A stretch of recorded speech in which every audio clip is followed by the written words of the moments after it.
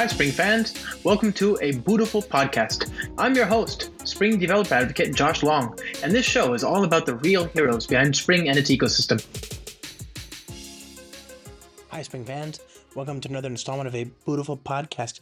How are you this fine 11th of January? I can't even believe it. We're already 11 days into the new year.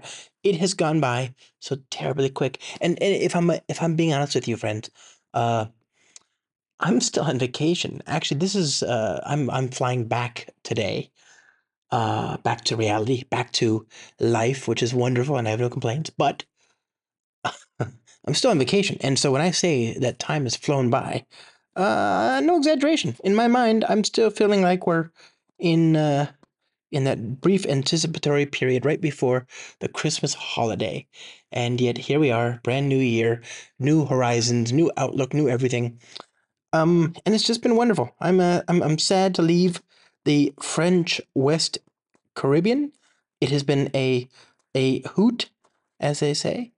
But all good things must come to an end, and with it, new things will begin. So I'm okay. It's gonna be great, friends. I'm in. It's weird. I've been in Saint Martin or Sint Martin, which is the Dutch side, and for the last week and some change, I've been in Saint Bartholomew, which is the Collectivité d'Outre-mer, which is the outer sort of, it's just part of France. But they have a little bit more autonomy than, say, some other part of France, right? Of mainland France, which is weird because it's a few hours south of like Florida, basically. I mean, it's I fly 4 hours to get to New Jersey, and then I fly 5 hours to get to San Francisco, and yet I'm in France. Everybody here speaks French, and it's just this very autonomous, very interesting little corner of the world. I didn't know that I could go to France, both in Saint-Martin and here, Saint-Barthélemy, without actually leaving my basically, the Americas time zones. Right, I'm in the same time zone as parts of Brazil. For example, I'm like 1 hour further east of New York, for time zone references, and it's just been amazing. I mean, it's just such a beautiful little corner of the world, and but yeah, it's France. I mean, it's you can get all the good stuff, the good food, great nightlife, great. But also contrarily, it's not snowing here. Quite the contrary, right? If you go to Boston or New York or Philadelphia, there are people digging themselves out from underneath snow. And yet here it's been 80 degrees Fahrenheit, which is t-shirt weather, for those of you in the rest of the planet that are not in the United States using Celsius. Um, Good stuff, really good stuff. It's just been an amazing, amazing, amazing adventure. But I am excited to get home. I tell you that.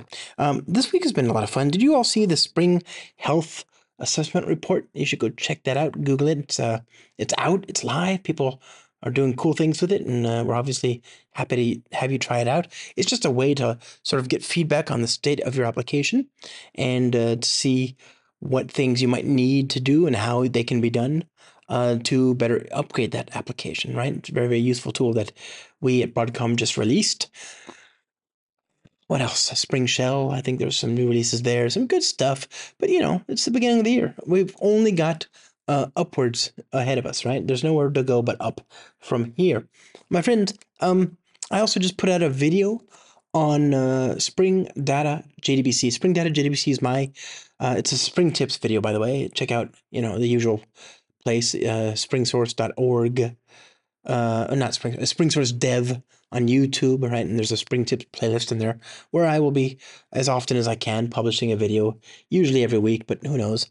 And this video looks at Spring Data JDBC, the long awaited video on Spring Data JDBC. I love Spring Data JDBC because it is my hypothesis that, barring particular complexity, such as you might find in a very large integration project in a large organization, there's no real need for the runtime robustness and weight of something like JPA, right? There are a good many alternatives, certainly, to deal with that complexity, but especially in the smaller sort of niches of applications, which I think are pleasantly the default, right? Especially as we move to microservices and so on.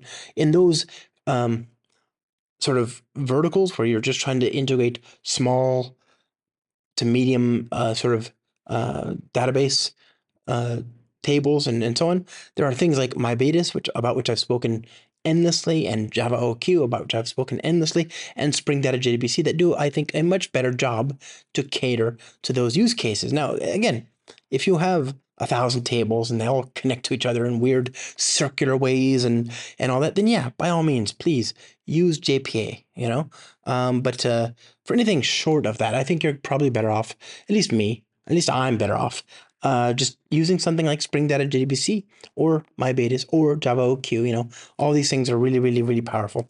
And I just put out a video there, and I gotta tell you, some people do not like the idea that you can't just one size fits all JPA. But I just don't know if the complexity is worth it.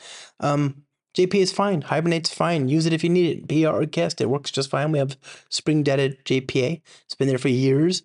And actually, if the repository concept in Spring Data, the interface-based repositories, that originated as a project called Project Hades by our very own Oliver Drotbaum. And this project was then that work was then folded into Spring Data itself, right? So when you look at those interface-based repositories, CRUD repository and JPA repository, all of that started as a third-party project to support the use cases of JPA, right? And then we, expanded it to support something like MongoDB or Neo4j or whatever. And that's the support that you know about and have no doubt used these days, right? So JPA is fine. Absolutely. Go ahead and use it. I really think Spring Data JDBC gives you a lot for the buck. It's just really efficient, really nice. So check out that video, will you? I'd appreciate it. Friends, you know what else you might want to check out?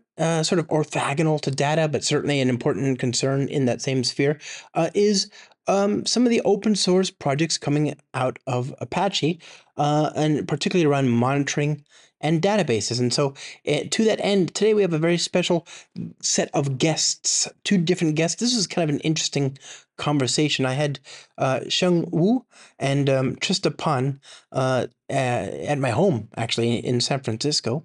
Not too long ago. We had a great discussion about the 2 projects on which they are sort of leads and contributors and founders and so on. The first of which is Apache Skywalking, which is an observability platform, one-stop shop for observability. And the other is Apache ShardingSphere, right?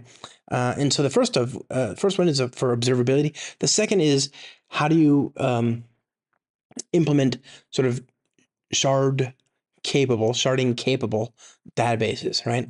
And it's just they're very interesting projects. They're not related to each other, but these 2 people happen to be in town from China, and it was just a really great chance to talk to 2 luminaries from the Apache space, and to learn about their great projects. So this might be a little bit of an odd interview. I certainly learned a ton. Some of it was demo, but we did as good a job as we could to narrate, to describe, to articulate what we were seeing on screen so that you would be okay for the listening experience. So enjoy, my friends, as always. And as always, we'll see you next week, okay? Have a great weekend, a great day.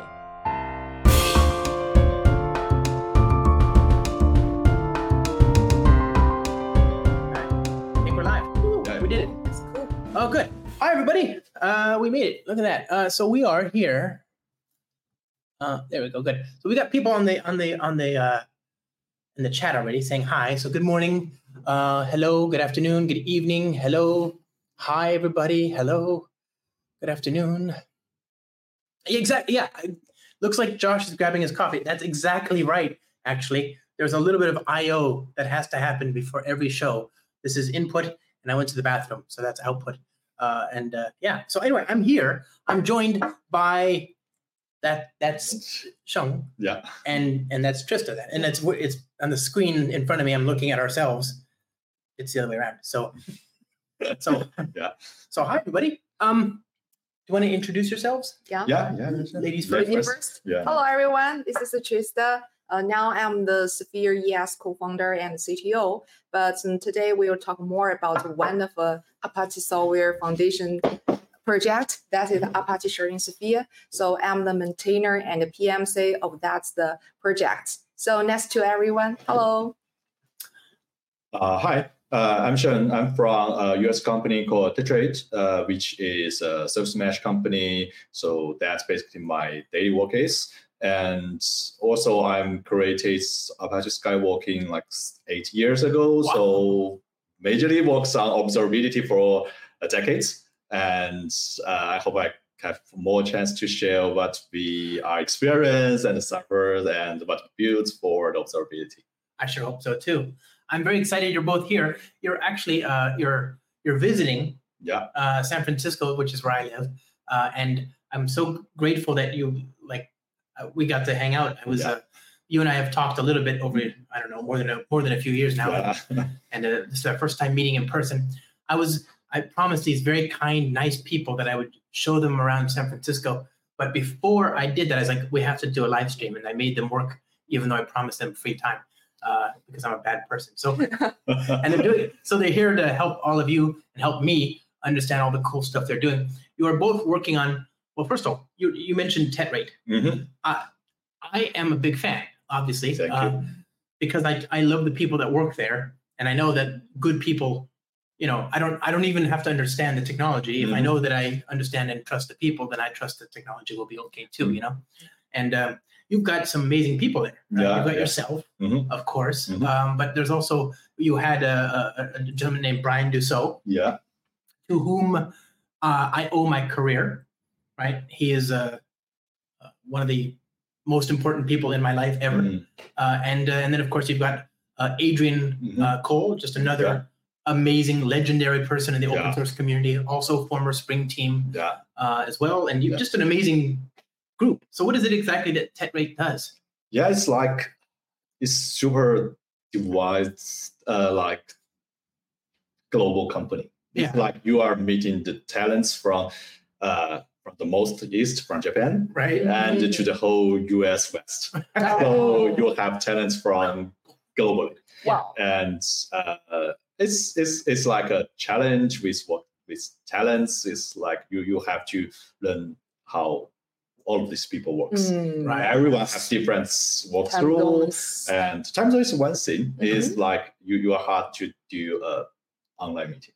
Right. You have, but the good thing is most of the trend is from open source. Right. So we are good at text communication to async, and we are taking offsite from time to time. Right. So that's basically why I'm here right now. Like tomorrow, I'm going to meet others in the town to sync like a quarter once, so we can have more catch up.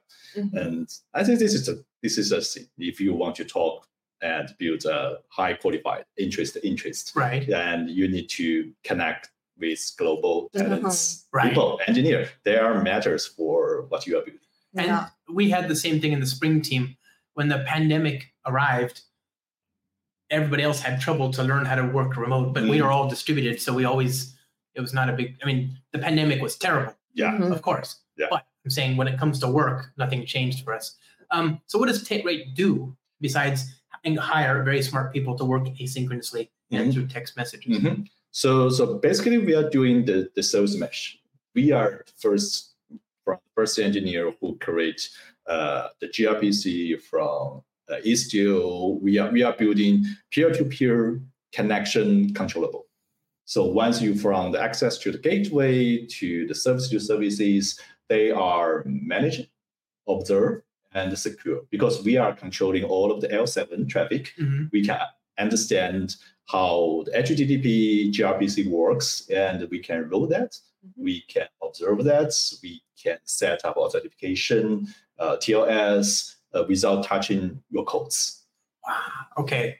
I like the idea of a service mesh. Those are really interesting. I also, you have, it's not just a service mesh. You have I've heard some about WebAssembly. Yeah. WebAssembly is very ahead of time check. It's very early stage. Sure.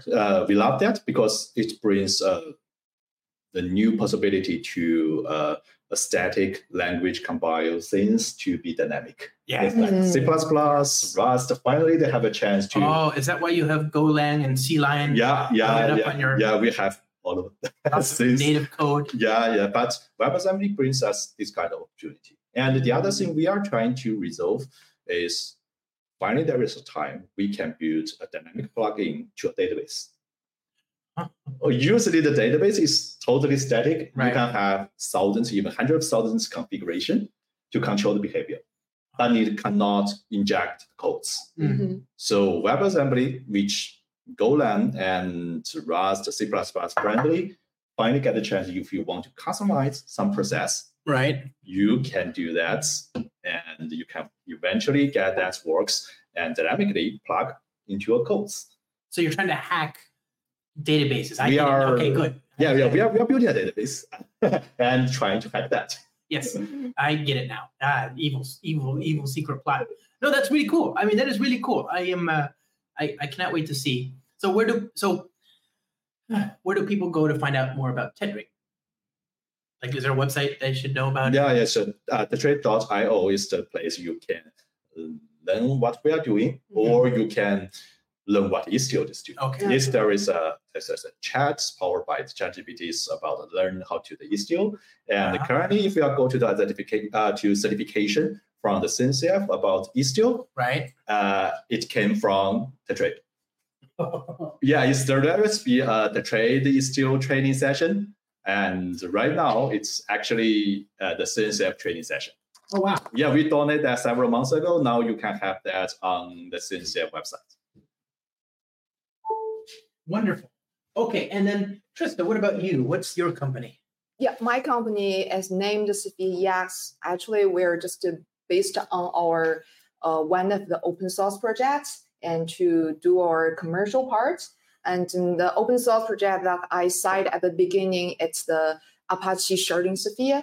Actually, it's around the distributed or data sharding. That's the part of that, especially on the PostgreSQL and MySQL. Yes, and Postgres is popular and people love it. I love it. Yeah, I love it so much. Seriously. Yes. I even did a video. One of my first videos on this channel was about distributed messaging, like PubSub with Postgres. You know, you can do so many amazing things. Anyway, go on. Yes. So actually now people will found that Postgres is so good. And how about in the future if we have for example the PB's data or TB's data, and we hope that Postgres can support the skilling and skill out that stuff. So that's why we create our open source project, ShardingSphere. Sharding means ShardingSphere. Yeah, ShardingSphere. So sharding means it can shard your data and distribute it in different the Postgres cluster. Yeah. So I understand and you understand. Just in case, when we say sharding, the idea is you've got like a million rows and you don't want to put or a billion, and you don't want to handle all of it in the same database. Yes. So you divide it. Maybe you put 200,000 on node 1, another 200,000 on node 2, and then do that across all 5 nodes. Is that the idea? Yes, that's the exact idea. And you can do that in application code, but that means you have to change your queries and you have to understand how to divide things. Or is it possible to do it transparently in the engine? Yeah, that's all of the transparent for engineer. So for the application, they will just think, there is the unlimited capability PostgreSQL cluster. And they can just let your application visit our proxy or our Java, and our Java will handle everything. Data sharding or rewrite something, route your SQL and SQL load balance all stuff. So for our application, they think that everything is transparent. There is a single global unlimited PostgreSQL cluster. Right. Yes. So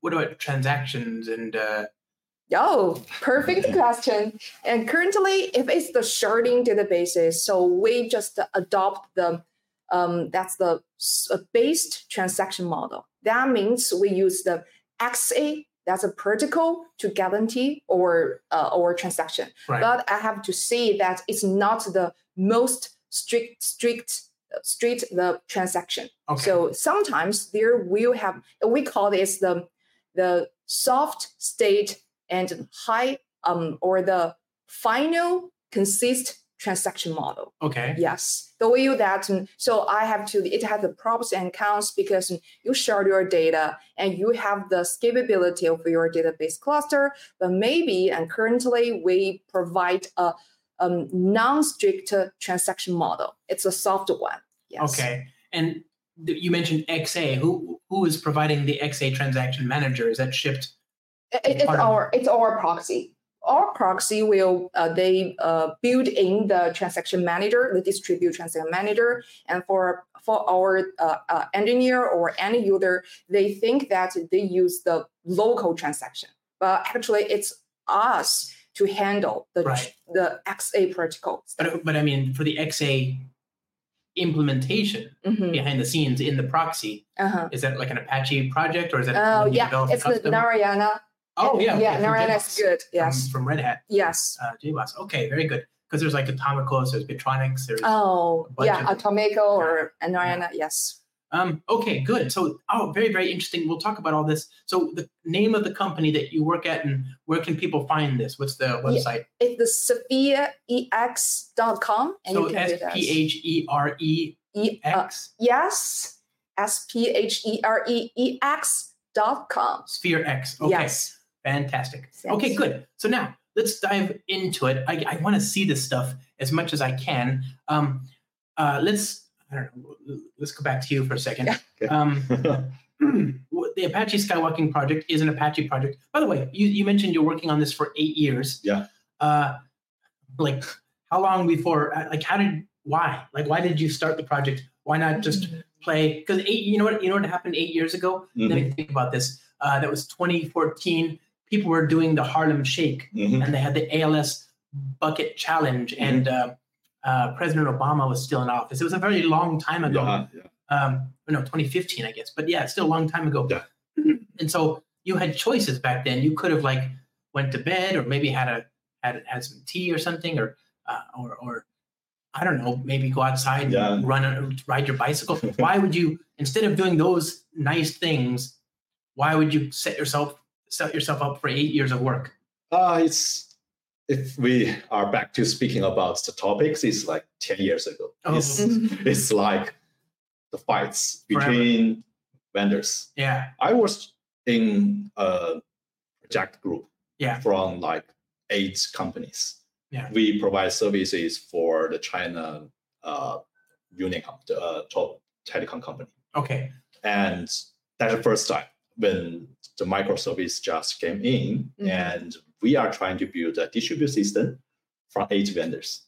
So you can imagine every time when someone click and something goes wrong, people are going to point their fingers to others. This is the consensus problem that she is fighting with her distributed Narayana transaction manager. Yeah. Yes. Okay. So back there, we have 2 years fights.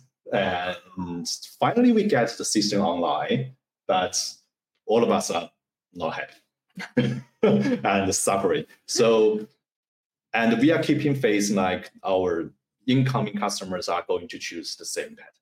Okay. So when we have time, we are thinking whether there's a chance we can build a system to be the judge, to be who could detect, measure, and find out who is responsibility to blame.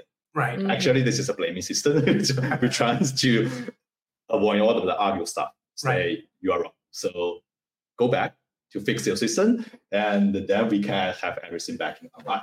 So that is actually how we have this initiative ideas, but it's not a company level official project. Right. It's like a project I was just in mind, and we want to do. So I have 2 friends aside of me, and they think we have some time. Yeah. And let's try and get some prototype to make things work. Yeah.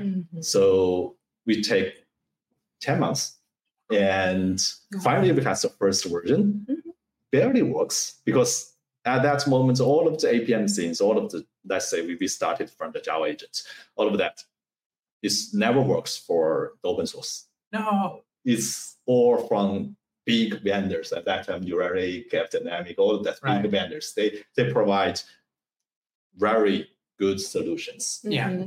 But how we could do that without any helps from existing systems. So we are trying to figure that out. So that's how all of the things begins. And we take like 4 years for nothing because no one sponsored that, no one pay attention on that. We just take that maybe 1 or 2 hours per day and 3 or 4 hours on the weekends, trying to work that things step by step. So from the V1 to version 3.2.6, that's the only version we are going to public.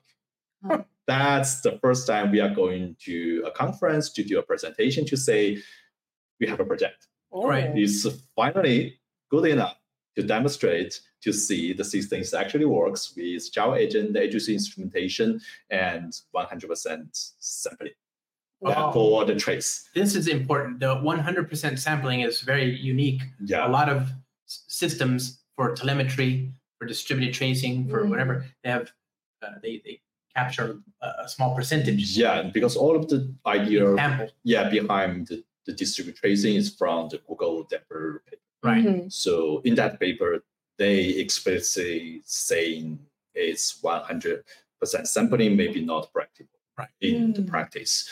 But because and the reason they said that is because it means you have to have the ability to handle twice the load of your system. So if you have 1 million requests per hour or whatever, then you have to support 2 million, basically. Yeah, so we have to deal it out, and it turns out that is for maybe not for all of the infrastructure system, but if it works for business logical application, like if you are less than 5,000 RPS, you should be fine. You should be safe. We can take that mostly 10% overhead to monitoring all of the in and out traffics in your system and get 100% sampling, get metrics, topology, API dependency, all of that. Even you access the database, and we can get the database performance measures from the client side. So you can have all of it. And you just need to install the agent, and everything is out of the box. You didn't need to change your codes at too many things. And if you have concern, you can remove that any moment you want. What's the people feedback about your first release?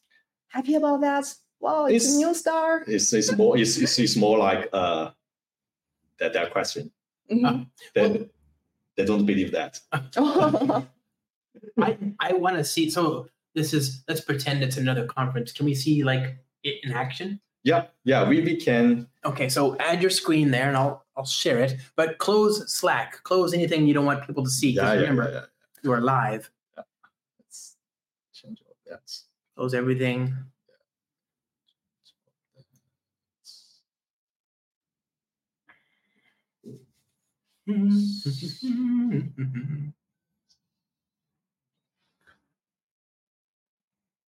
Do not close our YouTube stream. Yeah. I'm trying to. Okay, I'm gonna add you. So now you're added to the screen. You can share your screen. You've muted yourself there. I think on the right you can share the whole screen. Yeah. Oh. Yes. Pick up it? Yes. Okay. How come? Nothing there. Oh! It's sorry. It's my fault. Oh. Okay. So. Okay. Picture in picture. Wait, I should actually show the comments too. If you have questions, friends, now is the time to ask. We have the lead of a project all about telemetry. Yeah. So currently we have a very complex system. I never know the system will come to this way. We even started with a project called Marketplace. It's listed all of the function we have to support what data source we could monitor. So right now I'm going to represent like the similar things, like this from the easy part, this from the agent. That's how the system works from the beginning. So if all of the services are automatically detected. So this is a demo of Apache Skywalking. This is a demo. You've got it running in the cloud somewhere. Yeah, we are running on cloud. There is a bunch of services, distributed services running at there. Okay. At this page is agent installed. Okay, so there's a Java agent. Yeah. There is a Golang agent. There is a Python, Node.js agent running at there. What about Rust? That's what everybody's going in this demo, no. That's so for the Rust, we have the SDK to support that. Okay, .NET surely. Yeah. And speaking of the Rust, it's actually when you are using the Skywalking PHP agent, actually you are using the Rust agent. Oh, thank God. Okay. Yeah, it's a Rust environment. But it's important to remember, just don't use PHP. No. Just don't use it. Don't think about it. Tell your friends to stop. It's okay. Yeah. It's almost 2024. Yeah, there's no reason to ever use PHP ever. Yeah. Anyway. So this is the services you are running. The first thing you want to see is how your system calling each other. Whoa, oh, it's pretty. Yeah, so this is automatically detected, automatically layout based on the traffic. So every time on the left side is either from outside of your cluster. If you have a service outside the cluster, you will have a queue named user to call inside. But here, there isn't because we also instrument your browser. The UI actually is running in a browser. You have a browser agent. So you have a JavaScript calling the front-end gateway. So we instrument from that place. So you can see from the right to the left, there is a UI calling the front-end gateway from application, from internal gateway, from other applications. That's how the demonstrates works. Well, what's on the left side is the busiest services. Right. They have most traffic. They have maybe the bottleneck. So it's on the left, as you are seeing. So you can dive into any services you want. So wait, so is that my public IP? Yeah, this is actually not a public. That's its MQ because that's different. we are mocking that. So question, is Skywalking just for cloud? Asks Emin. For cloud, you mean? Does it run? It's Apache, so you can run it on premise, right? Yeah, it's on-prem. It's also on cloud. You're on Kubernetes. You are just purely on the operating system. So, I can run it in a virtual machine. Yeah, on Windows in 2002. Yeah. It works. Once you have the JVM, you have a host. You can run anything. Actually, this thing is running on a Kubernetes because we just want that easier. But you can do anything you want. And is there a Kubernetes operator, or is it just a? Yeah, we have a Helm and operator. Perfect. Okay, so what's the difference? Yeah. And for the Helm, it's easier to deploy. Sure. For the operator, is majorly for two things. One is scaling, right? Because it has an adapter to scaling at your request. So can you do it based on telemetry data? Yeah, based on if you have more data, you need to scale in the backends, right? And the backends of Skywalking will be automatically scaling. That's what I was gonna say. It would be a shame if you didn't. Yeah. We have telemetry data. Yeah, we have telemetry data, so we can do that. And the other thing is we are going to do the dynamic agent injection. So which means you have Java services, right, which could attach the agent when it's booting.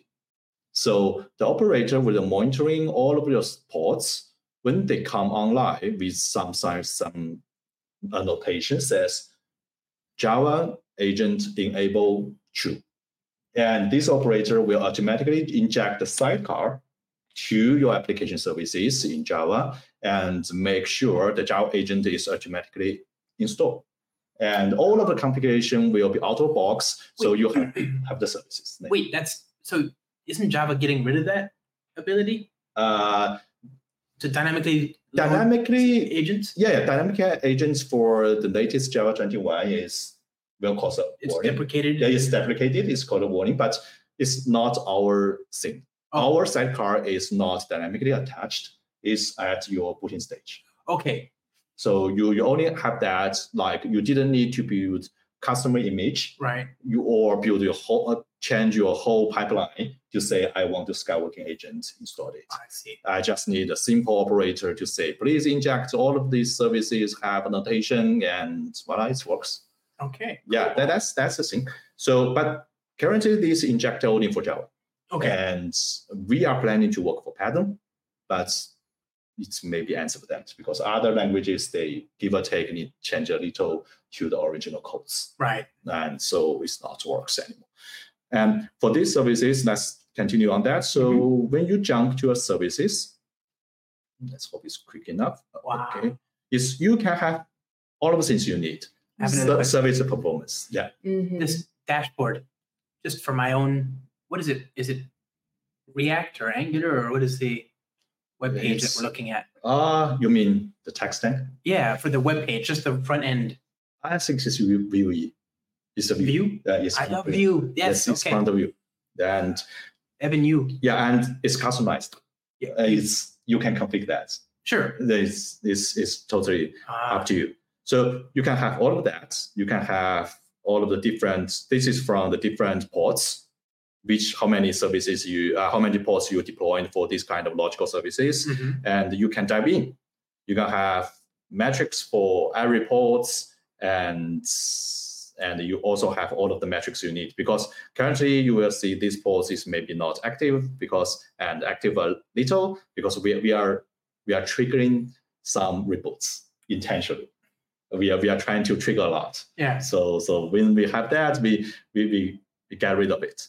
And then we are back. We can have endpoints. Endpoint is a special or legacy name. Currently, maybe people like that called API metrics. Right. So, but we used to call that endpoint, so we keep that. And that thing is totally different. Is you can see an API dependency. That's the benefits when you have all of the, let's say, agents. Right. When you see the whole picture. You see the whole picture, but which API is calling and what is the metrics. If you want to, you even could dive in to see which traffic, what's the payload to one API. Logically depends on the other API. Right. It's not at client or server side. It's like the first the upstream API with downstream API dependency. The totally logic because of the tracing is connected, so we can analyze and get all of this.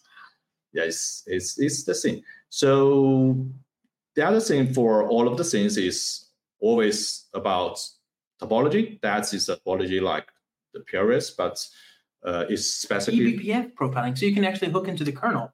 Yes. Oh, wow. Yeah, it's a lot of crazy things built by the communities. Like, yeah, we have the tracing. That's not. Oh, that's great. Look at that. Beautiful. Yeah, that's a tracing. That's common, right? Wow. So what happens if I click on one of those spans? If you can get the things up. Oh, wow. Yeah, and so detailed. Yeah, it's like, but you also, people provide more crazy things. It's like, whoa. You can have this. Wow. What is that tree? So what am I? Wow. You can have the dependency, the real graph of your distributed system. Ooh. And that's the crazy part. And if you want to highlight something, you highlight something. Yeah. You highlight the slowest, or you can have the things have most of the children's. The most children's means if you have many spans for your upstream, yeah, most likely you are slow. Or impact. Right. So that's how simple. So if that thing disappears, and a lot of other services are. Yeah. And there's a traditional one if you want a table. So that's a table. I don't like this one, but some people like. And the last one, statistic. So this is the trace specific statistic. How many things you are invoked, how many times it takes, and what is your dependency takes, or your takes is entry means you are incoming traffic handler, or you are a client as exits. So this is the spans. And if you back to all of that things, actually you can export an image if you want. And also you can save it as a you can save that. You can save that. Okay. Wow. Yeah, this export image is save all of this trace as an image if you want that. Oh, is it possible to embed just one chart or graph in another website?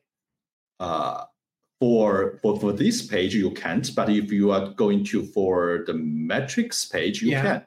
So I can take one of those pictures and then export it so I can put it. There's a menu called generated link. Once you have this link, also you can choose whether you want to log the time or you want to this chart can flow with the time. Yeah. So you can do that. Imagine like a system status overview page on a because then you will generally have this kind of metrics. So if you open that, should this works. Another great question. What size of service mesh would you recommend to use Apache Skywalking on? Is there a recommended minimum size? Oh, let's get over to the Istio service mesh things later, because we are going to offering what can do for the mesh later. So let's finish all that. So because we already have the trace, so we have the metrics. We are going to do association. So there is a peak there. You want to see first thing. Can people see him? Is all of these metrics associated have the peak. Okay. So we are going to provide the link. Wow. Suddenly all of the charts at this time point will be connected together no matter how they lay in the graph. And you will see the peak is somehow logically connected. And if you want to dive in with a relative trace, you can pop up at the specific point at the specific region. How did this trace get filtered? Is like, this is FDEX. So generally it's about slow access or error. Okay. So the slow access, because this is a query or based on slow access, and for the slowest to the quicker. So this is the one. And you can change to the status. Also, okay, there's no error states of this access. So which means all of the FDEX peak is caused by the duration. Nice. So you can have all of that. Also, we are following with that. So there is a two profiling. Sometimes it's maybe a little annoying. It's with time. Trace profiling is a thing from agents. So agent, you have JVM control. You can provide some specific trace ID. So once you find some access is slow, you can begin to profile that specific thread. Get thread that. That's how things works. Wow. Yeah. And eBPF we know that is not that Java friendly. No, not yet. So eBPF is for the other kind of use case who are using Golang, or using Rust. If it's eBPF profiling available, you can use EP profiling to dynamically attach to your process and get your heat map. That's the other thing.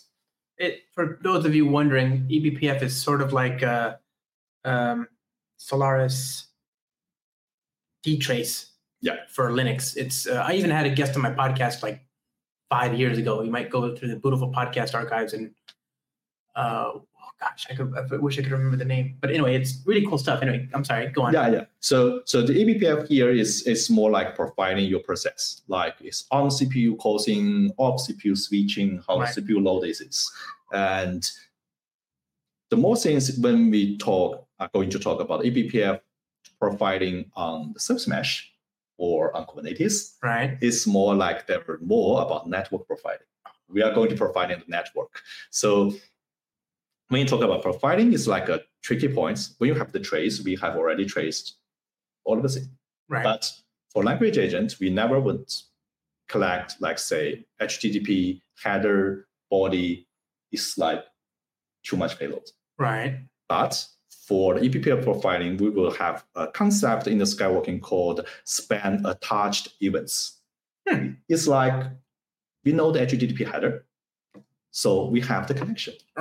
Then we can have the data connected from eBPF connected HTTP body, HTTP header, and connect that to the trace. So you would have all of the things associated.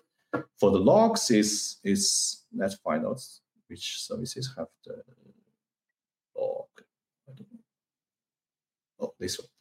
Oh, for the logs is like you can use agent to connect logs. Or you have log inputs outputted into your file system. You have floats, you have float bits or something to collect the logs. And if these things are somehow associated with trace, you can collect back.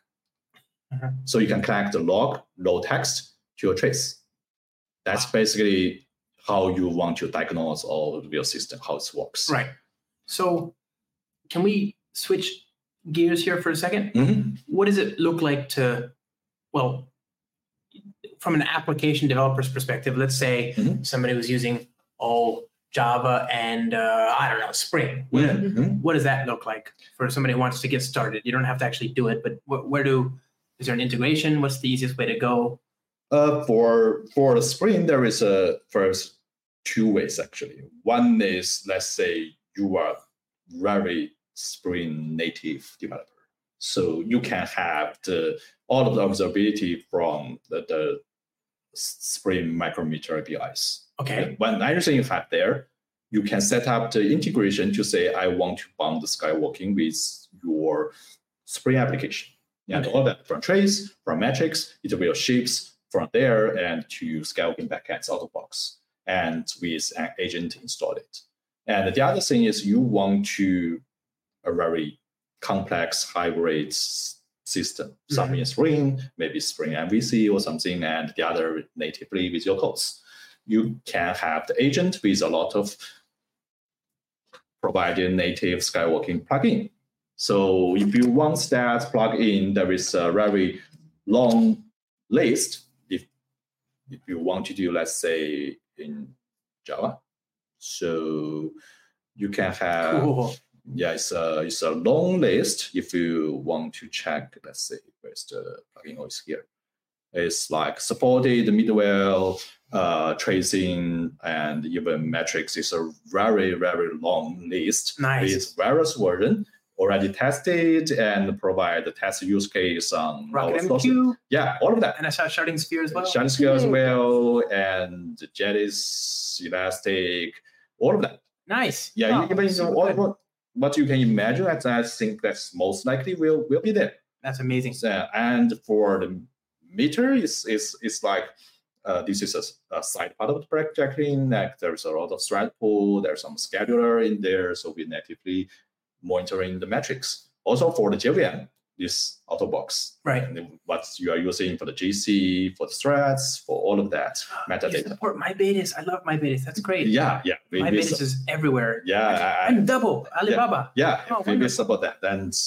And most of these things, I would be honest, is from their original orders. It's not maintained simply by Skywalking's maintainer team. It's impossible. Yeah, of course. It's impossible. So they're from there. So, but we are try our best to provide your, let's say, test cases.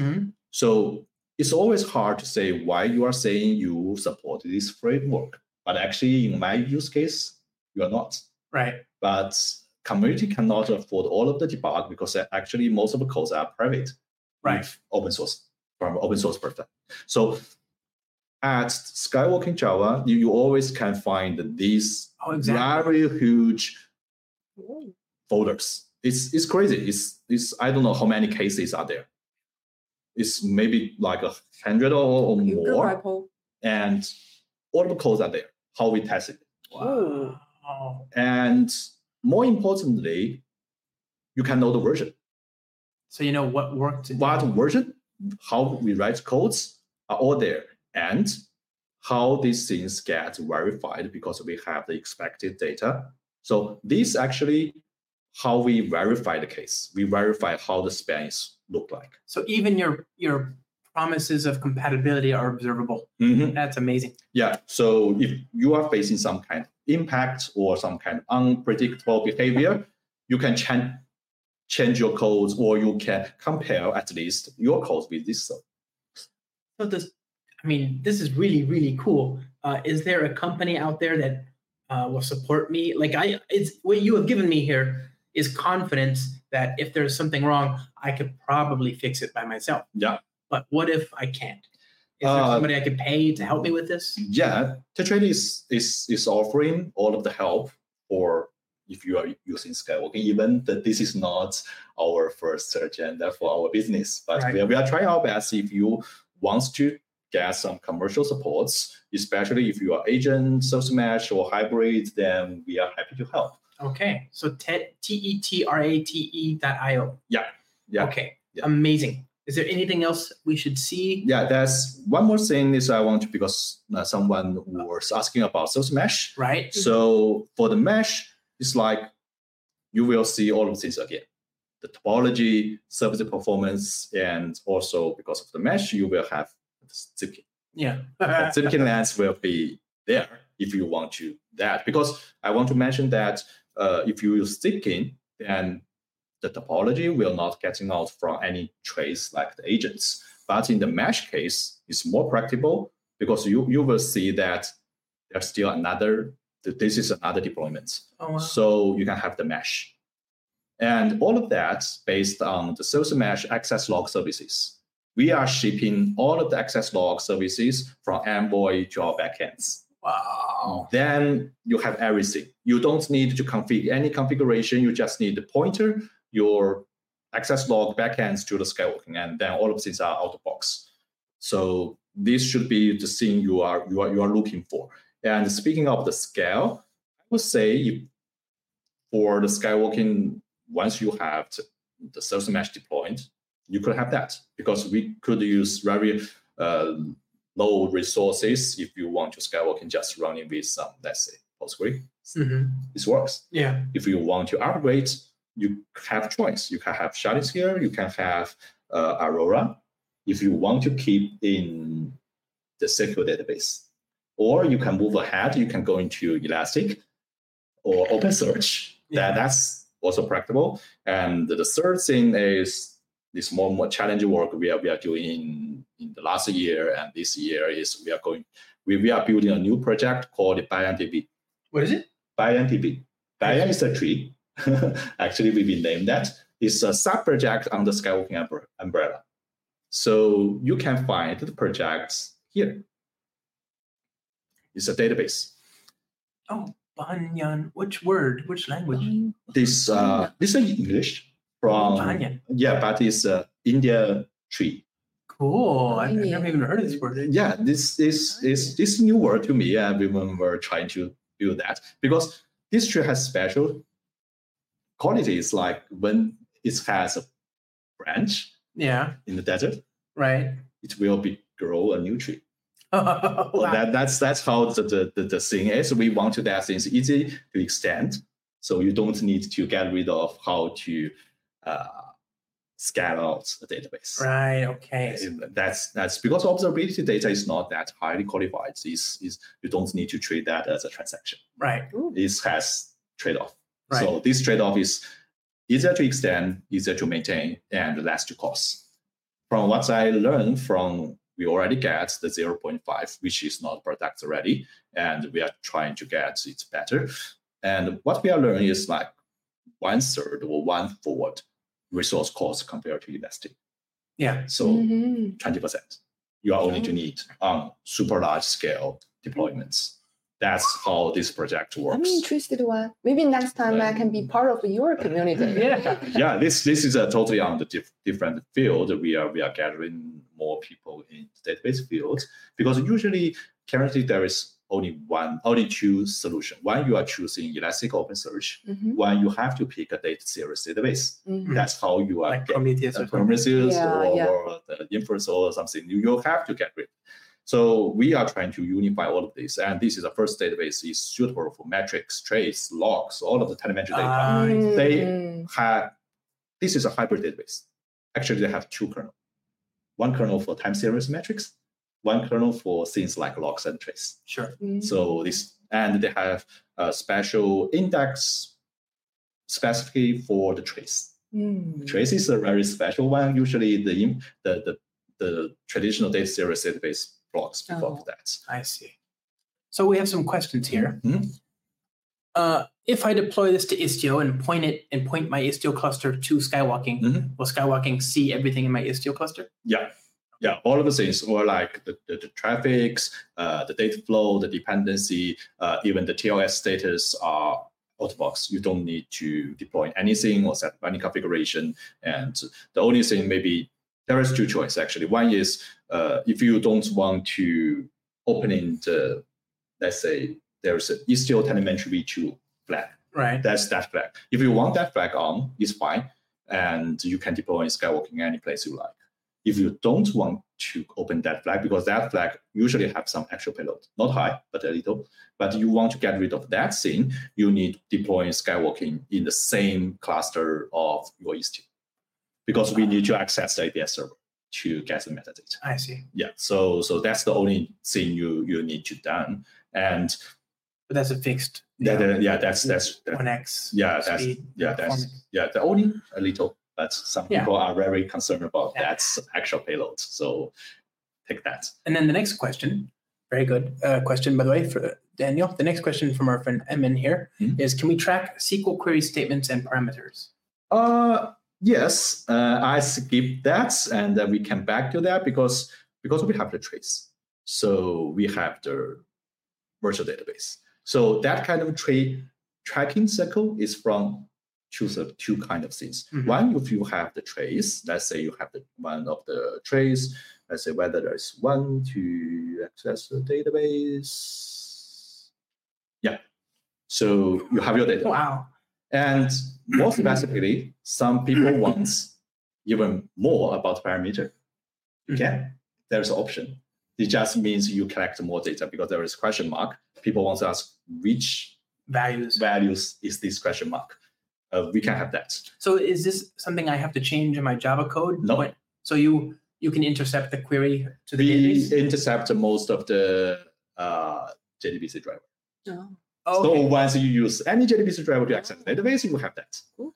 Okay, so you're not looking at the write-ahead log for the database. You're looking at the client communication to the database. That's one side. We can get to your side, get to your side later. So this is one. And let's say the two is about the other kind of cycle, because this is from the database angle. So this is how the client side access the server side. We collect all of the data, get all of the metrics you need, and we set statistic to say this cycle you are running is slow from client side perspective. Yeah, that's you can get statistic rather than check the data one by one. Amazing. Yeah, and there's another thing you mentioned about how about if we want to check the server side. Right. And there is a thing. This is actually monitoring, let's say, because we have the MySQL, you can have the Postgres, that's the same. So you can have the metrics because we are inspiring that thing from Prometheus endpoint. Because you can have anything in the Prometheus to open telemetry then to us. We can have Prometheus. Okay. Yeah.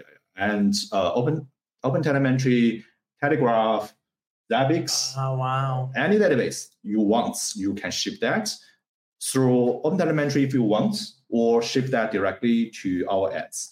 And then we are not have slow, but actually there's a slow statement, which is monitoring the database side statistic.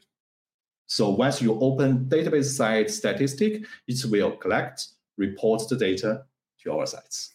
And you have client side, server side, or any request cycle if you like that. So that's if you want the database or anything, then that's how it works. So that's amazing. Now, everything we just, by the way, somebody just said this is coming close to Dynatrace, and I agree. And it is all open source. Yeah. So there's a difference there, which is that you can run this completely by yourself for free forever. Yeah. Or you can pay, and arguably should pay TET rate to help you a little bit. But this is really great. But a lot of all these really great questions, most of the ones that we just got at the end concern databases. Databases are super important. So maybe we can talk to Trista here about what she's working on. You are at the heart of the discussion around databases, and you have a project called. You want to? Maybe. Yeah, I can reach that. Be careful. Keep the water far away from the expensive laptop.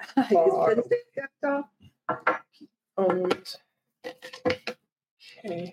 Let's change to ShardingSphere. Okay, so it's also You're gonna show us Apache Yes. ShardingSphere.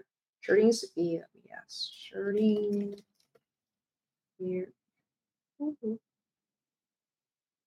Ooh, lots of people using it. Yes. Wow. If I get the main page, maybe this one. This is on GitHub. Yeah. Maybe search the repositories. Mm-hmm. Although even that's a lot big. That's okay. Let me search it. ShardingSphere. Yes, this one. Okay. Yeah, so ShardingSphere here actually has open source for over 6 years. Wow. Yeah, and it have a very active community. 6,000 forks. Yes. 15,000 stars. Wow. Yes. Yeah, it's a big one because that's why we call this Sphere. At the beginning, we just provide the data sharding feature to this project. It's the main feature of this project. But gradually found that people have a lot of the expectation on this project, especially how do the data encryption, the security feature, or how do I do the SQL load balancing stuff? Yeah. That's why we just rename it as the ShardingSphere. I see. Yes. So actually, I will give the demo show to how to use it. Yeah, it's a big one. And if someone wants to know more about this project, especially because today we have not enough time, but if you want to know more about its practical stuff, you can see here. That's the download. That's our community. You have a book, right? Yeah. You have an ebook. Yes. For learning. Yes, it's a book. Actually, here it's a book. We have the paper and we have the book on the Amazon. But for the open source part, you can just watch a lot of the video or read some of the article here. Yes, so there are so many the practical article or just the theory or mechanism of stuff. So you can see here. And actually today I can give a demo shot around this one. Yes. Okay. So it's the commercial one, but don't worry about that part. Actually, the open source one, the usage and the deploy way is the same as the open source one. So don't worry about that part. So here, why I use this video because maybe make it full screen. Oh yes. Yeah, so I want to use this video because at the beginning part, I want to just to tell our guys that what's the architecture of this project. Because when people just talk about the data sharding, it's a little bit of tech. I mean, for our users or the open source contributors, maybe they have no idea about what's the real functions of this ShardingSphere and why do you use this project and what's the problems I can use it to help us solve. Right. Yeah, so that's why these slides tell us that because at the beginning, I mean, your Postgres are so perfect. And actually, this project, it supports PostgreSQL and MySQL. Ooh, yes. ooh, yeah. And we provide two types of proxy specifically for PostgreSQL or for MySQL. Ooh. But here I just give the PostgreSQL demo, yes, because people love PostgreSQL. Yes. Yeah. So PostgreSQL, I mean, the problem we want to solve is that at the beginning, we have the simple service, right? Mm-hmm. So we have no enormous data to manage. So I guess Postgres is so good and it's perfect. Mm-hmm. But gradually we found that maybe your service is so good, so successful, and you have the PB or TB data to let Postgres to help you manage. But actually here we have two new requirements for the database cluster. The first one that we hope that our querying as fast as possible, even though we have the PB data or the cluster data, the data center. The second one that we hope that our database service, it can help us to handle the read-write splitting by itself. And we don't need to talk to your primary instance and talk to your replace instance and to do the load balance stuff, right? So for our application or for an end user, we just over there, you can give the endpoint or give a service name and we talk to it. And I don't need to care about your clusters, the capability, right? One day it's close to its limited, so I need to skew it, I need to skew out, right? Or I hope I just talk to the service name or endpoint, and it's the proxy, it's the service itself to automatically to do the SQL load balancing. Wow. Yeah, so that's why we want, actually in this case, we hope to use such features to help us. So for application, it's like there is the stateless or just the database service, and I use it and don't care about the high availability or the skew out stuff. Mm-hmm. I don't need to do the traffic management stuff. Right. That's all the functions that ShardingSphere, this project, can help our user to solve. Yeah, so here in this demo, that's your the PostgreSQL database. They have maybe a lot of the clusters or the thousands of our instance. And currently, you will use our open source Helm charts, and it will help you deploy the operator and deploy the governance center, and also that's the proxy. It's we call it computing nodes because for our database, actually there are two layers of our distributed database system. The first one is storage. It helps you persist your data. But another part is this computing nodes. It works as a server or the endpoint for our application, and his capability is to do the computing workflow, and it will work as the proxy or work as the database server, and your application just to talk to this proxy. And proxy will help you manage the SQL load balancing and the databases skewing and skew out that needs.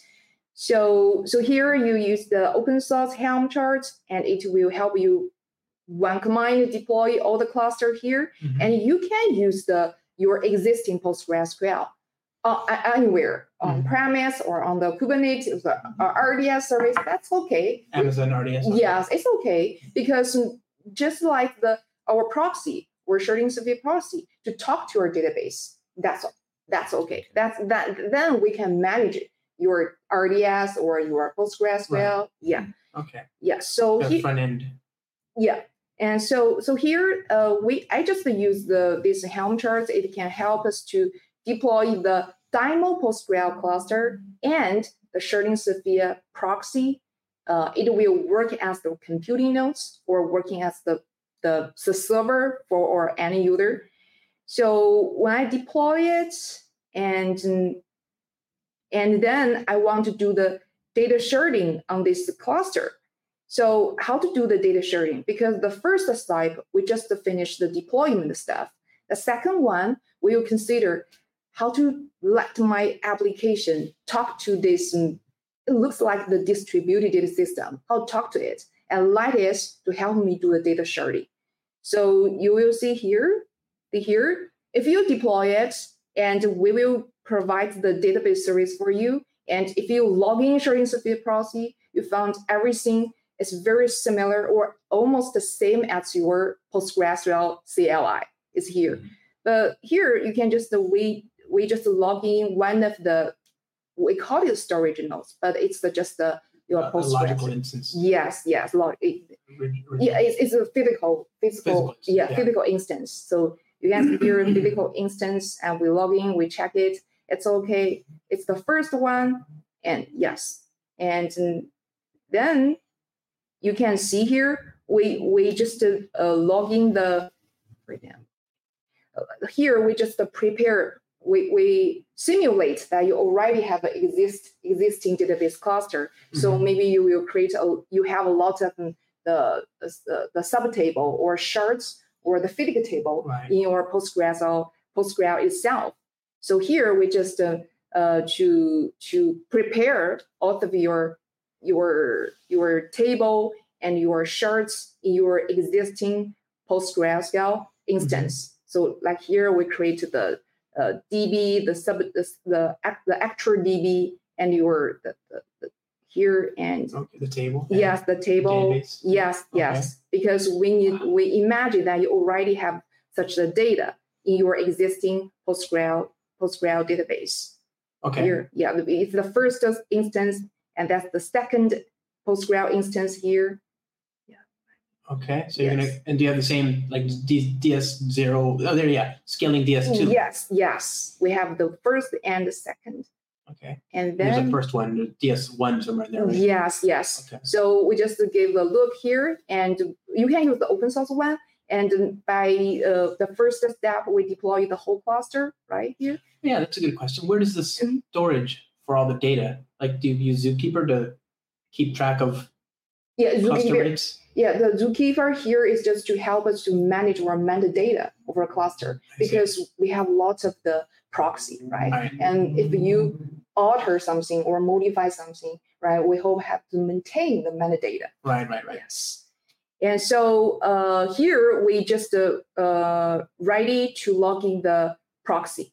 Here we use the same command to logging in this virtual database. Right. Yeah. So just input your password here, but you can see here the port.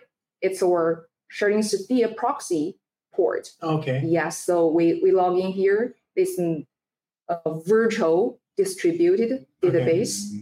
Here the second logical one. Okay. Yeah. So now we're not talking to the individual nodes. We're talking to the proxy facade. Yes. thing. Yes. So we log in here. Yes. And it says Sphere X DB plus. Yes. Sharding. And now we will create the sharding table here. The original. There's no number there. Yes. It's just the logic. Okay. The logic one. Logical table. Yeah, logical table. Logical database created. And then we have this because it's our application talks with the proxy. So for the application, you think there is only one single database here. And then can I have this one? And then we and then we will use this it's the distributed SQL because our application talk to all of the database by SQL. For ShardingSphere, now we know that we want this virtual cluster, it's a virtual database cluster to help us do the data sharding, right? So then we need to use the distributed SQL, it's a SQL dialect, to tell the ShardingSphere proxy, hey, could you help me to create the sharding table, right? Could you help me to do the data sharding? And here we use this distributed SQL. We like our proxy to connect to our database or Postgres database. So you can see here, that's all of your information, your PostgreSQL instance here. So therefore, our ShardingSphere proxy can know, there's a 2 PostgreSQL instance or 2 storage nodes for me to talk with and for me to manage. Then I can use your existing PostgreSQL to do the data sharding among the different PostgreSQL instance. So by using this distributed SQL, we let our ShardingSphere proxy talk to our storage nodes, our RDS, or your existing PostgreSQL instance. And then you can see here, we just use the distributed SQL, and it will show all of the metadata in the whole database cluster. So what is the command?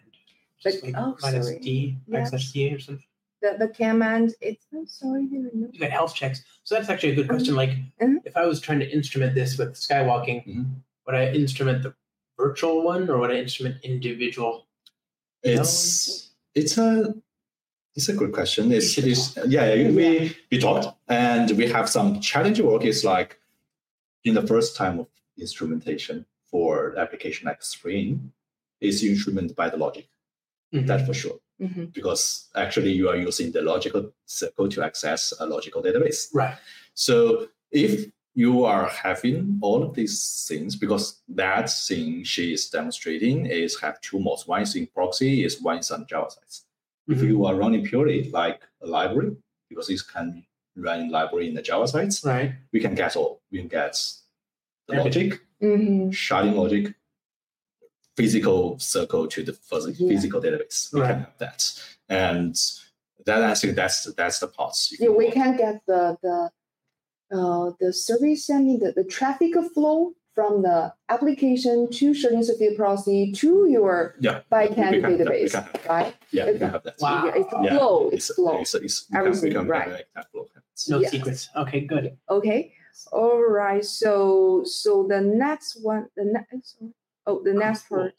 Oh, we just use this show database resources. I see. And that will show us the information of your database. And then the next part that we want to create a sharding table, because you know that logic table, actually it's made up of a lot of actual table, or we call it shards or subtable among your all of the PostgreSQL instance. So here we just ran this distribute SQL, create sharding table, and we name it T order, and we define that we will use the range sharding algorithm and to shard this table. Yeah, because we can use the mod or hash or the range, all of the strategy. I was going to say, can you provide like a key? Can I specify a column that I want to use as sharding? Here, this one. Key, this one, yes. So cool. That sharding column, the sharding key. So we define everything in distributed SQL. Like I can do by province or state, maybe, or I could do by city or by. Yes. Oh, exactly. That is so cool. Yeah, yes. You will face Groovy things, because actually you can run Groovy scripts for sharding. Cool. Yeah, that's also there. As far as I know, there is embedded Groovy engines there. So if the provided native algorithm is not suitable, you can write all of that to because Skywalking used to try that to see how to make Skywalking Postgre integration to works with distributes or like Postgre in a large scale. Yeah. Well, still, this is having a sharding key is already 80% of my use cases. You know. Yeah, it should be. That's really useful already. Yes. Yes. Wow, so cool. Yeah. So actually, ShardingSphere provide a lot of built-in the strategy, the sharding strategy for you. So you just can use the distributed SQL to tell ShardingSphere and what strategy or algorithm you want to shard, and what's the table name, what's the sharding key, all that stuff. And then you don't care about the details, tech details, and we will help you do everything. And this is a reminder, dear audience, of the importance of choosing a good key. Yes. Database. This is an important design decision. Yes. Make good choices up front. Because the sharding key is like the primary key, right? How do I shard your data, right? So the primary key, like you said, is very important. Super important. Yes, for any users to consider. And the next one, we just ran this SQL that creates the sharding table route that defined how to shard your table, how to shard your data. And then here, this video actually tell a lot of details and how to understand this distributed SQL. But we'll emphasize the sharding key here and sharding the algorithm, all that stuff. And then, yes. Okay, that's actually, then we can just, and then we will define another one. It's that how to you define your SQL, your columns for a table, all that stuff. Is it just a regular PostgreSQL? So you can just run any of the common, the PostgreSQL here. So the first distribute SQL help you define how to shard your table, right? And second, SQL help you define what's the description of your SQL, the column, right? And you all of the here and the primary key, that stuff. And when you run it all stuff, then ShardingSphere will help you create your different the shards. We call it shards, but it's just the subtable or partitions of your logic table among your all of the PostgreSQL instance. But here we just have two. So they will distribute your table and data in two PostgreSQL instance. And now we will try this in example SQL because we want to insert, right? At the beginning, you have no data here. So we just insert to this logic table here. Yeah. And then should be divided by. Oh. Yeah, it will get because from the proxy for any user, it think they're just a single table. Right, but they're writing a load balance. Yes. So I will show you the existed data in different the PostgreSQL instance here. So from the logical perspective, they're just a single table, and they will help you get the shards and the merge the data into here. So you will, from our customer or from our application, you will get the final readout. You just think that they're a single table and single database. But actually, if you, all right, so that's also runs on the SQL because the ShardingSphere, it have, like we said, have the metadata of your distributed system.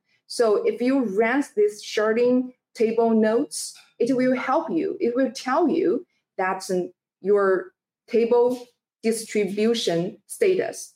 So you can see here, this is the logic table, we call it T order, but actually it's made up the following actual tables among your PostgreSQL instance. So you can just here, you can manage it here, and then, yes. And okay, let me try. Okay, yes. So when I do a query, is it running the query across 3 different nodes and then aggregating it back? Yes, it will aggregate back. But actually, I want to show. So don't do select all. Yes. Don't do select all. That's it. That's just not good for any large scale database. If you have enough data where you need this system, you know never to do select all. Yeah. Yes. The following the part, maybe there's no the details for your PostgreSQL instance, but I want to say that currently, if now you log out ShardingSphere processing and log in your RDS, you found that each of your RDS instance just processes partition of your data. Right, 1/3. Yes, like the picture shows here. Sorry, the picture shows here. You found if you log into that, you found that your actual database just have the subtables and the partitions of your data. Amazing. Yes, very cool. Yes, I mean because this demo it show a lot of stuff. We have the data sharding. We also can help you automatically skewing and skew out. So if or people's interested in this project, or you can just watch this video later on, and it will give you all of the details about our today's talk. Okay, can you send me a link to that, and I'll put it in the chat for the audience here? Yes. Which one I can? Here? Can I go here? Yeah, put it in maybe the top. Yeah. Okay. And I will grab this here. Copy, paste. Copy and paste for the audience here. Copy, link address, paste. Yes. I think that's live. Yes. I just put it in the private chat. Yeah. So done. So dumb. Here we go. Yeah, so today we just introduced the data sharding part, but actually it can also automatically help you to distribute your traffic, your queries to different replicas and primary ones. So you can use it just like the database gateway. Yeah, it can help you distribute your transaction to different replicas. That means your whole database cluster can have the high throughput.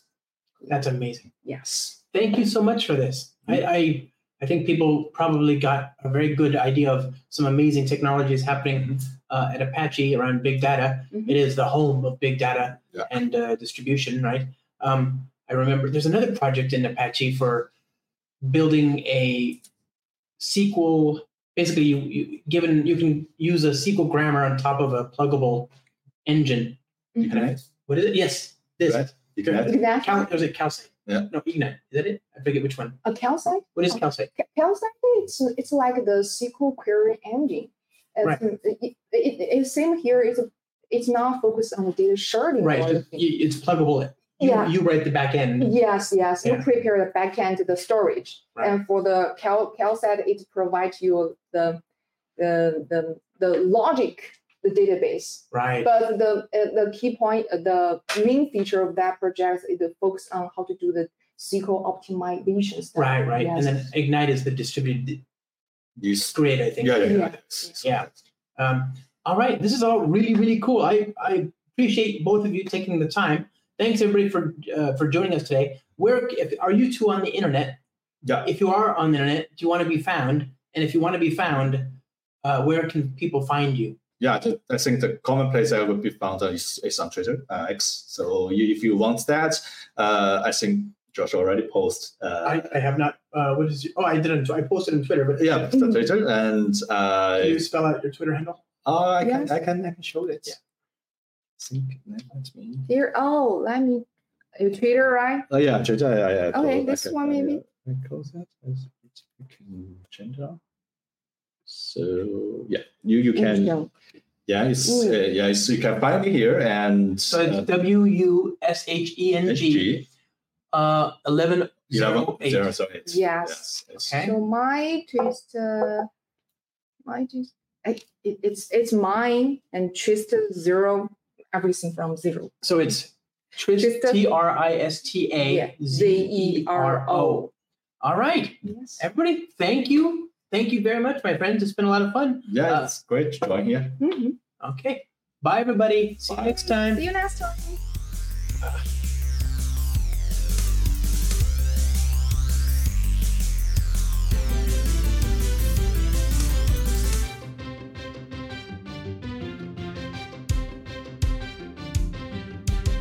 A Beautiful Podcast is produced by me, Josh Long. I do these podcasts because I believe that everything we do in software is for and made better by people. I want to hear from you. I'm Josh at joshlong.com by email or at STARBUXMAN on Twitter, where of course my direct messages are wide open. Do you have guest ideas, topic suggestions, feedback? Don't hesitate to reach out. If you like the show, then please consider rating it on iTunes and leaving a review, as it really helps the show. I sampled music from Steve Combs's Them from Morning in Springtime and Steve Combs's Small Victory, both of which are licensed under a Creative Commons license. I'm trying to hire production assistants to make the production of this podcast easier. I want to make sure that we can add things like show notes and transcripts and just generally do more. If you would like to advertise on the show, then please reach out to me. And if you can't or don't want to advertise but would like to otherwise support the show, then please consider supporting me at patreon.com, patreon.com/Josh Long for as low as $4 a month. Thanks again. No harm came to any seasons in the making of this podcast.